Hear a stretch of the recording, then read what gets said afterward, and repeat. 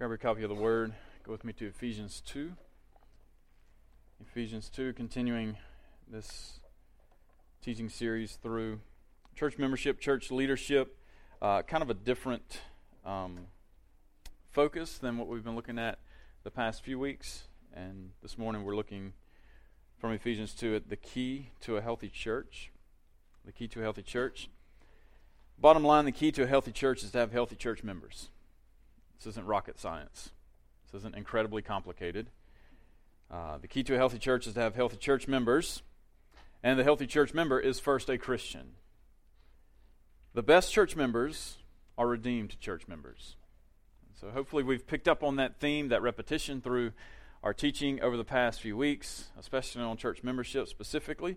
And so before we look at the text, the first question we have to ask ourselves, well, I'll ask you, we're not asking one another, I'll ask you, are you redeemed? Do you know Christ? Have you repented of your sin and placed faith in Christ? In essence, the key to a healthy church is the gospel and redeemed folks who really actually believe and hold to the gospel. And so this morning we're going to look at a text, Ephesians 2, that while it certainly addresses the church in general, the church at Ephesus, is not necessarily a church-specific text. It's not giving us instruction about membership. It's not giving us instruction about leadership like some of the other passages that we've studied over the past few weeks. However, the truth that rises from Ephesians 2, verses 11 through 22, the truth really does help us to understand what it means to be a healthy church member. What it even means for us to have, as Redeemer Church, healthy church membership. What does that look like? And so we'll read the text and then back up and break apart the text and trust that by the Holy Spirit God will speak to us through His Word. Ephesians 2, verse 11. Therefore, remember that at one time you Gentiles in the flesh, called the uncircumcision by what is called the circumcision, which is made in the flesh by hands. Remember that you were at that time separated from Christ, alienated from the commonwealth of Israel, and strangers to the covenants of promise, having no hope and without God in the world. But now in Christ Jesus, you who were far off have been brought near by the blood of Christ. For He Himself is our peace, who has made us both one and has broken down in His flesh the dividing wall of hostility, by abolishing the law of commandments expressed in ordinances, that He might create in Himself one new man in place of the two, so making peace, and might reconcile us both to God in one body through the cross, thereby killing the hostility. And He came and preached to you who are far off, and peace to those who were near. Preached peace to you that were far off, and peace to those who were near. For through Him we both have access in one Spirit to the Father. So then, you are no longer strangers and aliens, but you are fellow citizens with the saints and members of the household of God, built on the foundation of the apostles and prophets, Christ Jesus Himself being the cornerstone, in whom the whole structure, being joined together, grows into a holy temple in the Lord. In Him you also are being built together into a dwelling place for God by the Spirit. Let's pray. Father in heaven, Lord, our confession is that we need the truth of Your Word this morning.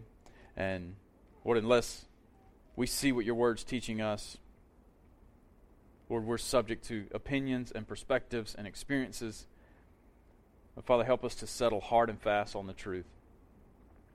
Help us to see what a healthy church member is. Help us to see what healthy church membership is grounded upon. And Lord, guard us against pushing toward things like structure and organization without missing the essence of the gospel along the way. So Father, by Your grace, help us to infuse the gospel into all aspects of the life here at Redeemer. And Lord, do it for Your glory, for Your name's sake. We pray it in Jesus' name. Amen. 3 truths from verses 11 through 22 that help us to understand what a healthy church member is, and these are constant rhythms that as Christians, so Paul is writing to Christians, okay? This is not an evangelistic text per se. He's writing to the church, giving instruction to the church at Ephesus, and so we're going to obviously preach this to the church. And so there's an assumption, although we'll push in a little further under the second point, but there's an assumption here that we're speaking to brothers and sisters. We're speaking to Christians. All right? If you're not a Christian, we invite you to listen into our conversation. Right? And we trust by God's grace that by the power of the Word, The Holy Spirit, God will make you new today. That is our hope. That's our desire. So first truth is we need to remember who we were before Christ. We need to remember who we were before Christ. So verse 11, Paul says, "Therefore remember that at one time you Gentiles in the flesh, called the uncircumcision by what is called the circumcision, which is made in the flesh by hands. Remember that you were at that time separated from Christ, alienated from the commonwealth of Israel, and strangers to the covenants of the promise, having no hope and without God in the world." So he begins, obviously, with a continuous thought that has really started with the beginning of chapter 1, but the language of verse 11 ties it directly to the previous text in verses 1 through 10, where Paul is talking about salvation by grace alone through faith alone. He does the same. He's basically doing the same thing twice. In verses 1 through 10, he reminds the church at Ephesus who they were before Christ, and you were dead in trespasses and sins, and on and on and on. But God, being rich in mercy because of the great love with which he loved us, even when we were dead, made us alive together with Christ. And then goes on to say, for by grace you've been saved through faith. This is not your own doing, it's the gift of God, not a result of work, so that no one can boast. Verse 10, we are his workmanship, created in Christ Jesus for good works, which God prepared beforehand that we should walk in them. Therefore, verse 11, remember. In light of you knowing God's grace, remember who you were before Christ. And so Paul uses the word remember here twice in verses 11 and 12, and he's obviously calling the Ephesian church back to their former state, their life, or maybe even lack of life, before Christ. And he points out 6 realities that we need to remember about who we were before Christ. The first reality is that we were outsiders. He says, you were Gentiles in the flesh, verse 11, called the uncircumcision by what is called the circumcision, which is made in the flesh by hands. We were outsiders. We were not ethnic Jews. We are outside that Jewish covenant. And when you see there in verse 11, the uncircumcision is in quotes. It's a term of derision. Like, this is not, oh, you're of the uncircumcision. No, it was putting down on someone outside of the ethnic group of Jews, the Israelites, those who are outside of this covenant. The Jews would refer to them as the uncircumcision, pointing out clearly that the Gentiles, those outside of the Jewish life, were outsiders. The language went both ways, actually, the Jew to the Gentile and the Gentile to the Jews. The Gentiles had a way of referring to the Jews, and the Jews had their way of referring to the Gentiles. But before Christ, we are outsiders. We are Gentiles in the flesh. Secondly, we are separated. He goes on in verse 12 and says, remember that you were at that time separated from Christ. Separated, meaning without, apart from, no access to the Messiah, is what he's saying here. You were separated from Christ. So we're outsiders, we're separated. Thirdly, we are aliens. He goes on, verse 12, alienated from the commonwealth of Israel. The word alienated here could be translated, you are a foreigner, you were excluded from, you were estranged from.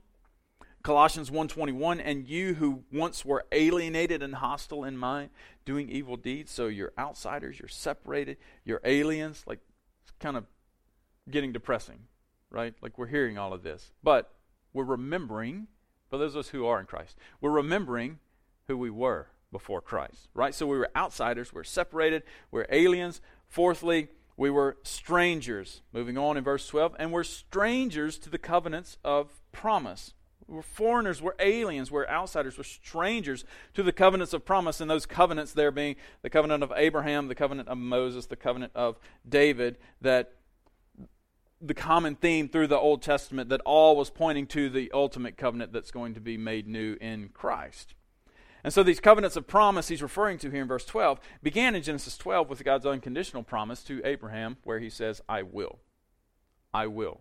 I will bless those who bless you. I will curse those who curse you. And you, all the families of the earth, will be blessed. Israel was God's covenant people, and Paul is reminding the church at Ephesus, hey, you were strangers to that covenant. You were not on the inside track to that covenant. Now let's be clear here. The Jews, though being part of that covenant, did not necessarily guarantee their transition over into the new covenant.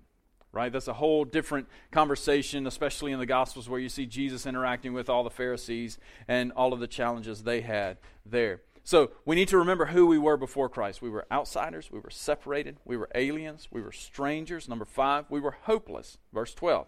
He goes on and says, you're strangers to the covenants of promise, having no hope. Why are we hopeless without Christ?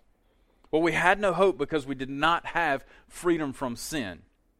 We, before Christ, were slaves to sin. Before Christ, we were slaves to sin. Sin was our master. We were in bondage with no hope of escaping that bondage in and of ourselves. Because as dead people, we were slaves to our taskmaster, and our brutal taskmaster was sin. We were hopeless. Romans 6:17, we were once slaves of sin, but we have become obedient by the truth of the gospel. So, hopeless. Outsiders, separated, aliens, strangers, hopeless. And then number 6, we were condemned. We were without God in this world. Without God in the world. Now, to be clear here, especially in the context of Ephesus, they had plenty of gods. And those who are without Christ, even in our day, we have plenty of gods. In America, we don't have, typically, we don't have icons. We don't have, statues, like something that we're going to come around and worship, typically. But we have gods, right? Outside of Christ, we have gods. It could be pursuit of money. It could be power. It could be manipulation. It could be fame. It could be fill in the blank. We have these gods. And therefore, we're without God in this world. We were prisoners to the domain of darkness. We were, Romans chapter 5, not just in sin, but in sin we were enemies of God. We'll talk about that more in just a second. We were not just disobedient, but we were enemies. We weren't anywhere close to being friends with God. We were by nature children of wrath, going back into Ephesians chapter 2, the first part. Romans chapter 1, by nature children of wrath. We fall short of God's standard, Romans 3:23. We were, in short, condemned, without hope, outsiders, with no hope of gaining access to the inside. Now, who is he talking about here? Who is he referring to in verses 11 and 12? Well, in context, he's referring to the church at Ephesus, but he's talking to Christians. He's talking to Christians, and he's telling them, remember this. Remember who you were before Christ. Remember. Verse 11, remember. Verse 12, remember. We should never forget our sin, even though we are forgiven for that sin. We must remember what or who we were before God's grace, God's love, His holiness, and His justice invaded our lives. And here's why it's necessary for us to remember. Here's why Paul comes to the church at Ephesus and says, hey, don't forget who you were when God saved you. Don't forget what track you were on when God snatched you from the throes of death. Well, we have to remember that we never graduate from the gospel. Our sin necessitates the gospel. Right? Our sin makes the gospel necessary, and we never graduate from this gospel. And so that's why a healthy exercise for us as Christians is to remember who we were before Christ. It's also good for us to remember the depths of our depravity. So before Christ, any good in us was only good because God graciously restrained the complete evil that we were actually capable of doing. Right? You get that? Like, before Christ, you might have been a good old boy. And that's only because God let you be a good old boy. Left to ourselves, without the restraining effort of God, we are savages. We were completely depraved. We were full of sin. We were motivated by sin. We were disobedient because we had to be disobedient, and we were disobedient because we wanted to be disobedient. Absolute, total depravity before Christ. And so we remember the depths of our depravity. We remember we never graduate from the gospel. Also, we remember and reflect on what we actually deserve because of that sin. And it's the unhindered wrath of God. What you and I deserve because of that sin is the absolute outpouring of God's wrath on our lives. And what does this remembering exercise do for us as we think about our conversations centered around the church? This remembering exercise really pushes back against our pride. Right? What is the one theme that causes churches to fall apart, to hit train wrecks, to derail? It's rooted in pride. Right? It might be symptomatic in other ways, but the root of the issue is that of pride. And remembering who we were before Christ pushes back against our pride, because we realize before Christ, and I was dead, I was hopeless, I was outside, I was condemned. I was an object of wrath, and justifiably an object of wrath.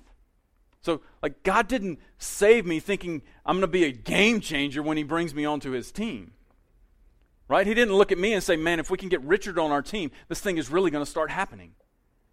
No, he looked at me in his grace and said, we're going to save Richard. And we're going to bring him out of the depths of his depravity. And we're going to take the dead man who is living and is totally satisfied in his sin and rebellion and enmity towards me. And we're going to make him my son. And he's going to become our friend. And my role in that is bringing sin to the table. Right? My role in that is bringing sin to the table. This pushes back against our pride. Jesus told a parable in Luke chapter 8. Just listen. He's talking about the tax collector and the Pharisee. He says, 2 men went up into the temple to pray, one a Pharisee and the other a tax collector. It's already, like in the context when Jesus is speaking, there's inherent value or disdain toward these two fellas. Right? The Pharisee is seen as respectable in the community. The tax collector, not so much at all. The Pharisee, standing by himself, which is an indication of his personal value on himself, standing by himself, prayed thus, God, I thank you that I am not like other men, extortioners, unjust, adulterers, or even like this tax collector. I fast twice a week. I give tithes of all that I get. So you get the picture, right? This Pharisee is praying, and he's praying so everyone can hear him. And in his pride, he is exalting himself above this tax collector that he actually refers to in the story that Jesus is telling. Some of his credentials: I fast twice a week, I give tithes of all that I get. But the tax collector, standing far off, would not even lift up his eyes to heaven, but beat his breast, saying, God, be merciful to me, a sinner. What's Jesus' evaluation of these two men? Well, he says, I tell you, this man went down to his house justified, the tax collector, rather than the other. For everyone who exalts himself will be humbled, but the one who humbles himself will be exalted. God is the one who does the work of exaltation. Right? Our path is that of humility. And one of the primary ways that we pursue humility in life is to remind ourselves, to remember who we were before Christ. Right? That there's this subtle temptation that creeps into the Christian's life that causes us to think that we actually kind of become a big deal in God's economy once he saves us. Right? Like maybe it could be because we preach, or we serve in various capacities, or we're really good at one-on-one conversation with people, or we give a lot of money toward the Lord's work. There's this subtle, just false theology that kind of starts creeping in that tells us, you got it going on. And the Lord's really happy you're on his team. And that's pride just rooting up within us. And for us to combat that pride with, man, who I was before Christ. And the real me that God saved. The real me that God redeemed. Helps me to remember the depth from which God drew me. And I don't care if you were 4 when you were saved or you were 40 when you were saved. You know, if you're saved, the depth from which God brought you. And so, number 1, we need to remember who we were before Christ. Number 2, we need to realize what God has done for us in Christ. We need to realize what God has done for us in Christ. Verse 13. So we get the picture of who we were before Christ. Verse 13, good word here, but now. Right? This is who you were, but now. Similar echo of Ephesians 2:4. But God, being rich in mercy. But now, in Christ Jesus, you who once were far off have been brought near by the blood of Christ. You see, it's good for us to remember who we were before Christ, but we can't stay in those memories. Right? We have to be careful here. If we stay in those memories, we'll enter into a constant state of paralysis. We'll become unable to grasp and to glory in what God has done for us in Christ. We'll be unable to walk in freedom, free from sin, free from bondage. But when we do remember, we realize the great length that God took in redeeming us as his sons and daughters. But if we're constantly in turmoil over this sin that God has already forgiven, God has already accounted for in the finished work of Christ, then we will stay paralyzed in that position. And so that's why Paul goes on and he says, hey, but it's good to remember, but realize what God has done for you in Christ. But now, in Christ Jesus, you who once were far off have been brought near by the blood of Christ. When we remember our sin, when we reflect on our sin, we are reminded of the infinite depth of God's grace, Ephesians 2:8 and 9. Like when we think about the sin that we brought to the table when God saved us, it helps us to realize just how vast this well of grace really is in Christ. We had nothing before Christ, and in Christ we have nothing but Christ. I'll say that again. It's a quote from another brother. We had nothing before Christ, and in Christ we have nothing but Christ. This is all about Christ. We need to realize what God has done for us in Christ. And so verse 13, Paul says, but now in Christ Jesus, you who once were far off have been brought near by the blood of Christ. So verses 11 and 12, you were, but now. What was true of you is no longer true of you. Church, be encouraged by this. My goodness, if we were like one of those resounding amening kind of churches, that would have been a hearty spot for one right there. Amen. What was true of you, verses 11 and 12, is no longer true of you if you are in Christ. This is a present statement. Verses 11 and 12 was past, remember. But now in Christ, you who were once far off, you have been brought near. It happened and it's going to stay, is the language there. This is a present reality. It applies to us now. It applies to us today. And so the question that verse 13 compels us to ask is, do you have a verse 13 type of moment in your life? Right? Or are you still hanging out in verses 11 and 12? This is a dangerous possibility. For us to know about sin, for us to know about being outside, for us to know about being a stranger and being an alien, to not be invited in, but never come to the point of calling out to God to save us. Not having verse 13 written over our lives, but now in Christ Jesus, you who were once far off have been brought near by the blood of Christ. I'm not asking so much if you can give me like the day, the hour, the minute. You may be like me, and it may be written on the inside of one of your Bibles from days gone by. August 19th, 1990. Like it's written. It's just in my mind, and it's written. I can pull out the old gray, I don't remember what kind of Bible it was, but the old gray Bible that's written there. That may be your experience. Your experience may be like, I don't know exactly when the day was, but I know that verse 13 is written over my life. Is this true for you? And so Paul switches here in verse 13 to new covenant theology, new covenant language. You are far off, but you've been brought near, and you've been brought near by the blood of Christ. So consider where you were in verse 13. Where you were far off. Consider where you are now in verse 13. You are far off, but where you are now, you've been brought near. Right? You've been brought near. There's a proximity that happens for the Christian where he brings us from being way out there right up into his presence. Right? You were brought near. And how did God do it? Verse 13, he brought us near by the blood of Christ. And so for the true Christian, the blood is actually beautiful. We read about the blood. We sing about the blood. We rejoice in the sufficiency of the blood. And to an unredeemed, unregenerate, watching world, like it seems a little bit odd that there's this group of people, and when they start singing about the blood, it seems like they kick it up a notch. But for those who are redeemed, we see and we know and we embrace and we rejoice in the value of the blood of Christ. Romans 3, we are justified by His grace as a gift through the redemption that is in Christ Jesus, whom God put forth as a propitiation, a payment by His blood to be received by faith. We need to realize what God has done for us in Christ. And so we have all these New Testament realities that point to the efficiency and the sufficiency of the blood. Perfectly capable to accomplish the will of God for the Christian. Hold your finger here in Ephesians 2 and turn to Hebrews chapter 9. Let's consider what Hebrews 9 teaches us about the sacrifice of Christ, the blood of Christ. Hebrews chapter 9 and verse 11.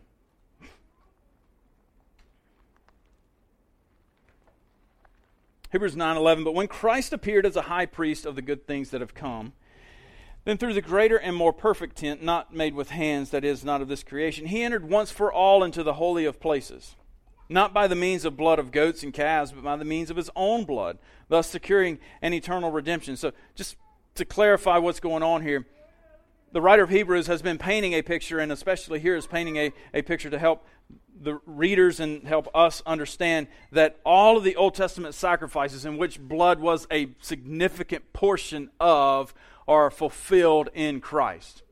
And all of the Old Testament sacrifices on the Day of Atonement, or the situational sacrifices, all had to be repeated over and over and over and over and over. And so the writer of Hebrews is coming and he's saying he entered once for all into the holy place where these sacrifices were made, symbolic of the presence of God, not by the means of blood of goats and calves. This high priest, Jesus, did not need to go in with blood with him. If I was a high priest, I had to have the blood of a goat, a calf, some animal to go in and offer before God. Jesus didn't need that blood because why? He's bringing his own blood into the sacrifice, securing an eternal redemption. For if the blood of goats and bulls and the sprinkling of defiled persons with the ashes of a heifer sanctified for the purification of the flesh, how much more will the blood of Christ, who through the eternal Spirit offered himself without blemish to God, purify our conscience from dead works to serve the living God? Verse 15, therefore he is the mediator, he is the go-between, 1 Timothy 2:5, one mediator between God and man, of a new covenant, so that those who are called may receive the promised eternal inheritance, since a death has occurred that redeems them from the transgressions committed under the first covenant. Christ's sacrifice, here Hebrews teaches us, Christ's sacrifice is voluntary. He willfully gave himself. Christ's sacrifice is complete. Verse 12, he is both the high priest and he's the sacrifice. Complete. Christ's sacrifice is eternal, securing eternal redemption. Christ's sacrifice is life. His sacrifice is sufficient for redemption. Verse 15. And looking back at the language of Ephesians chapter 2, verse 13, but now in Christ Jesus, you who once were far off have been brought near by the blood of Christ. Brother, sister, you are redeemed by the precious blood of Jesus. We need to realize again and again what God has done for us in Christ. You who were once far off have been brought near by the blood of Christ. Look at your text at verse 13, Ephesians 2:13. And for a moment, in relative silence, ponder the language of verse 13. So we hit a pause button in the preaching here and take a second and ponder the reality of verse 13.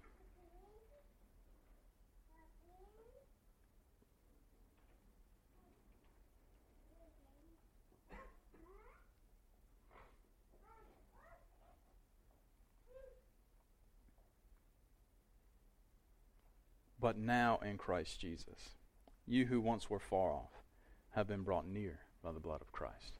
We need to realize, church, what God has done for us in Christ. And so we need to remember who we were before Christ. Secondly, we need to realize what God has done for us in Christ. And then number 3, we need to remind ourselves who we are in Christ. We need to remind ourselves who we are in Christ. This is where constantly preaching the gospel to ourselves and constantly preaching the gospel to one another becomes of great value. Verses 14 through 22, Paul is reminding the church of who they are in Christ. So first we see in verses 14 through 16, we're no longer enemies, we are friends. Look at verse 14.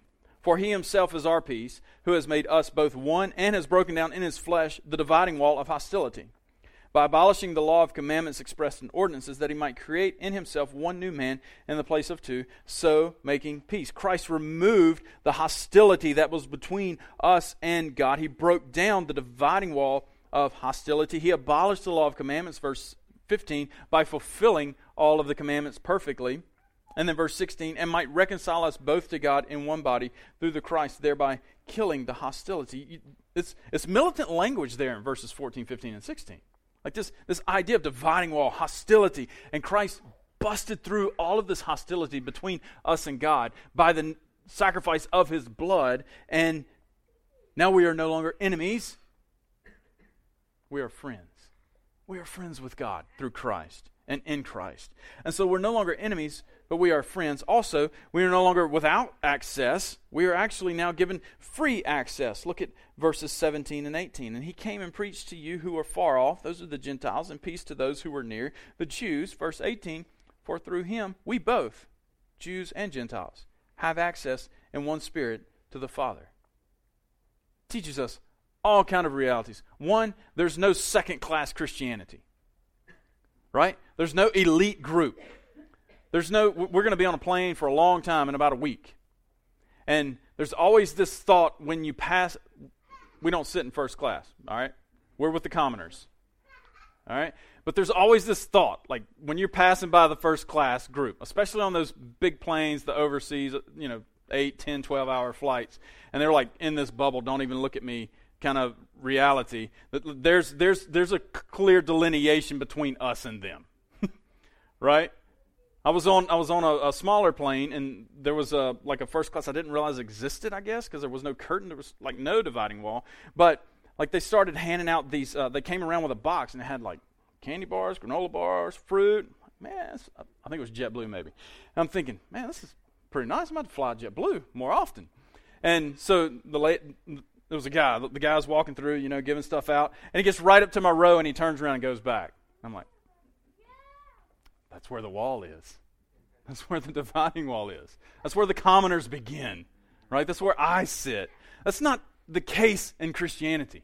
That's not the case in God's economy. There is no division. There is no elite status. We're just brothers and sisters redeemed by the blood of Christ, which puts us all on level playing field. We all bring sin to the equation. Different implications, different ramifications, consequences of those sins, yes. But we all bring the common reality of sin, and it's the blood of Christ that redeems us. And so we are no longer without access. We are given free access. There was a literal wall in the temple in the Old Testament. It was the wall of the Gentiles. And there was an inscription over the wall of the Gentiles, like if you were going to walk through this door, that said something to the effect of, hey, if you're a Gentile and you walk through here, then your blood is on your own head, because you could very well die. And so there was limited access for the Gentile to walk past this wall in the temple. And then even for the common Jew, they could walk through that door, they could walk through that access way and get into the court of the Jews. But then there's limited access again that was reserved for the high priest one time a year to go into. And so there's all these limited access points in the temple. And Paul is saying here, that's not the case anymore, because Jesus is the high priest and the sacrifice. He's obliterated the walls. The dividing walls are gone. Christ took care of all the division. He has brought us near, verse 13. And so also we are no longer strangers and aliens. We are citizens, saints, and family members. Look at verse 19. So then you are no longer strangers and aliens, but you are fellow citizens with the saints and members of the household of God. We're no longer outsiders, but we're counted among the number. We are fellow citizens and saints with the household of God. We are family members together. Brother, sister, if you're in Christ, you're not a stranger. You're not an outsider. You're a citizen. You're a saint. You're a member of the household of God.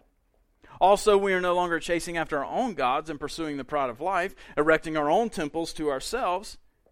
But now we are actually the dwelling place of the Most High God. Look at verse 20. We're fellow citizens, saints, members, household of God, built on the foundation of the apostles and prophets, Christ Jesus himself being the cornerstone. So we're seeing building language here. And whom the whole structure, being joined together, grows into a holy temple in the Lord. In him you also are being built together into a dwelling place for God by the Spirit. We're being joined together. We're being built together. And this truth, this reality that we're being built together into God's dwelling place should cause us to be diligent in remembering, in realizing, in reminding of all God has done in Christ. So who is the best church member? The best church member is a redeemed church member who remembers who they were before Christ, realizes what God has done for them in Christ, and is reminded of who they are in Christ. It's all about Christ. It's all about Christ. It is all Him. Statement from a while ago. We had nothing before Christ, and in Christ, we have nothing but Christ. which is good for us because He is absolutely sufficient. Absolutely sufficient. Application to the church, all of this language here is plural. Paul uses the pronoun you 7 times in these verses. It's all plural. It's all plural. So he's speaking to the collective gathering at the church at Ephesus, which, like, we get how that hits us, right? This is not individualism. This is not isolation, but this is biblical community where we constantly remember together who we are, who we were before Christ. And even in sharing our stories, we remember who we were before Christ. We realize together what God has done for us in Christ, individually and collectively. We preach the gospel to ourselves. We preach the gospel to one another. And we remind ourselves and we remind one another of who we are in Christ. And we remind one another this really is all about Jesus. It really is all about Jesus. And so the more important question in light of the teaching series from the past few weeks, the more important question than are you a member of Redeemer is, are you redeemed? Are you redeemed? Far be it from us to accept men and women into church membership who don't know Christ. Who don't know Christ. And so we hold to texts like Ephesians 2:11 through 22 to help us to realize all that God has done for us in Christ. And so concluding question is centered around verse 13. But now in Christ, you who were once far off have been brought near by the blood of Christ. Is verse 13 true for your life? Have you repented of your sin and placed faith in Christ? Are you redeemed? Or, quite possibly, are you simply religious? Going through motions, checking off lists, doing those things without any reality of the blood of Christ impacting your life. But now in Christ Jesus, you who were once far off have been brought near by the blood of Christ. And brother and sister, just stop for a minute and think about who you were before Jesus saved you. Just think about that pit that Psalms reminds us of, that he pulls us out of. You had no hope of getting out of that situation. In fact, like me, you may have kept trying and trying to remediate that situation on your own, constantly leaving yourself hopeless. Remember who you were before Christ. Brother, sister, stop for a moment and realize all that God has done for you in Christ. You've been brought near by the blood of Jesus. The most precious reality we can even fathom. This truth that we'll celebrate in just a couple weeks on Good Friday, commemorating this sacrificial, atoning death of Christ. That's ours. That's ours. We have to realize who we are in Christ. We have to realize what God has done for us. We've been brought near by the blood of Christ. And then also we have to be reminded of who we are in Christ. Man, you're not an outsider. In God's economy and God's kingdom, there are no outsiders. The only outsiders are those who are unregenerate, who do not know Christ. You've been brought near. So all the truths of Ephesians 2 verses 14 through 22 are true for you if you know Christ. If verse 13 is written over your life, then verses 14 through 22 apply without a doubt. And so we live that way, and we worship that way, and we do church that way. Let's pray, and we'll sing.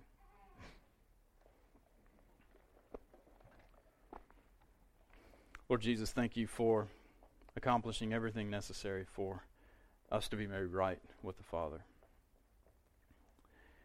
We rejoice in the truth that we were once objects of wrath, but now we're objects of mercy. Our confession has to be that in our sin we were without hope in this world. We were dependent on the winds of life pushing us here and there. We were in bondage to sin. We were absolutely depraved. And by the perfect work of Christ, we've been made new. Father, by the presence of the Holy Spirit within us, by the truth of your word, help us to actually live these realities out, individually and collectively. Lord, we trust when doubt, discouragement, worry, anxiety, all these vices come our way, that your word will remind us of who we are now in Christ, and that we will walk in the constant reality of all that has been done for us by Christ. Lord, we love you, and our loving you is only possible because you first loved us. Lord, thank you that it is by grace that we are saved through faith. And it's not of any works or anything else we bring to the table, but it is simply your gift. So far be it from us that we would boast. Thank you for making us your workmanship, creating these good works for us to walk in. So by your grace and for your glory, help us to do that. We pray it in Christ's name. Amen.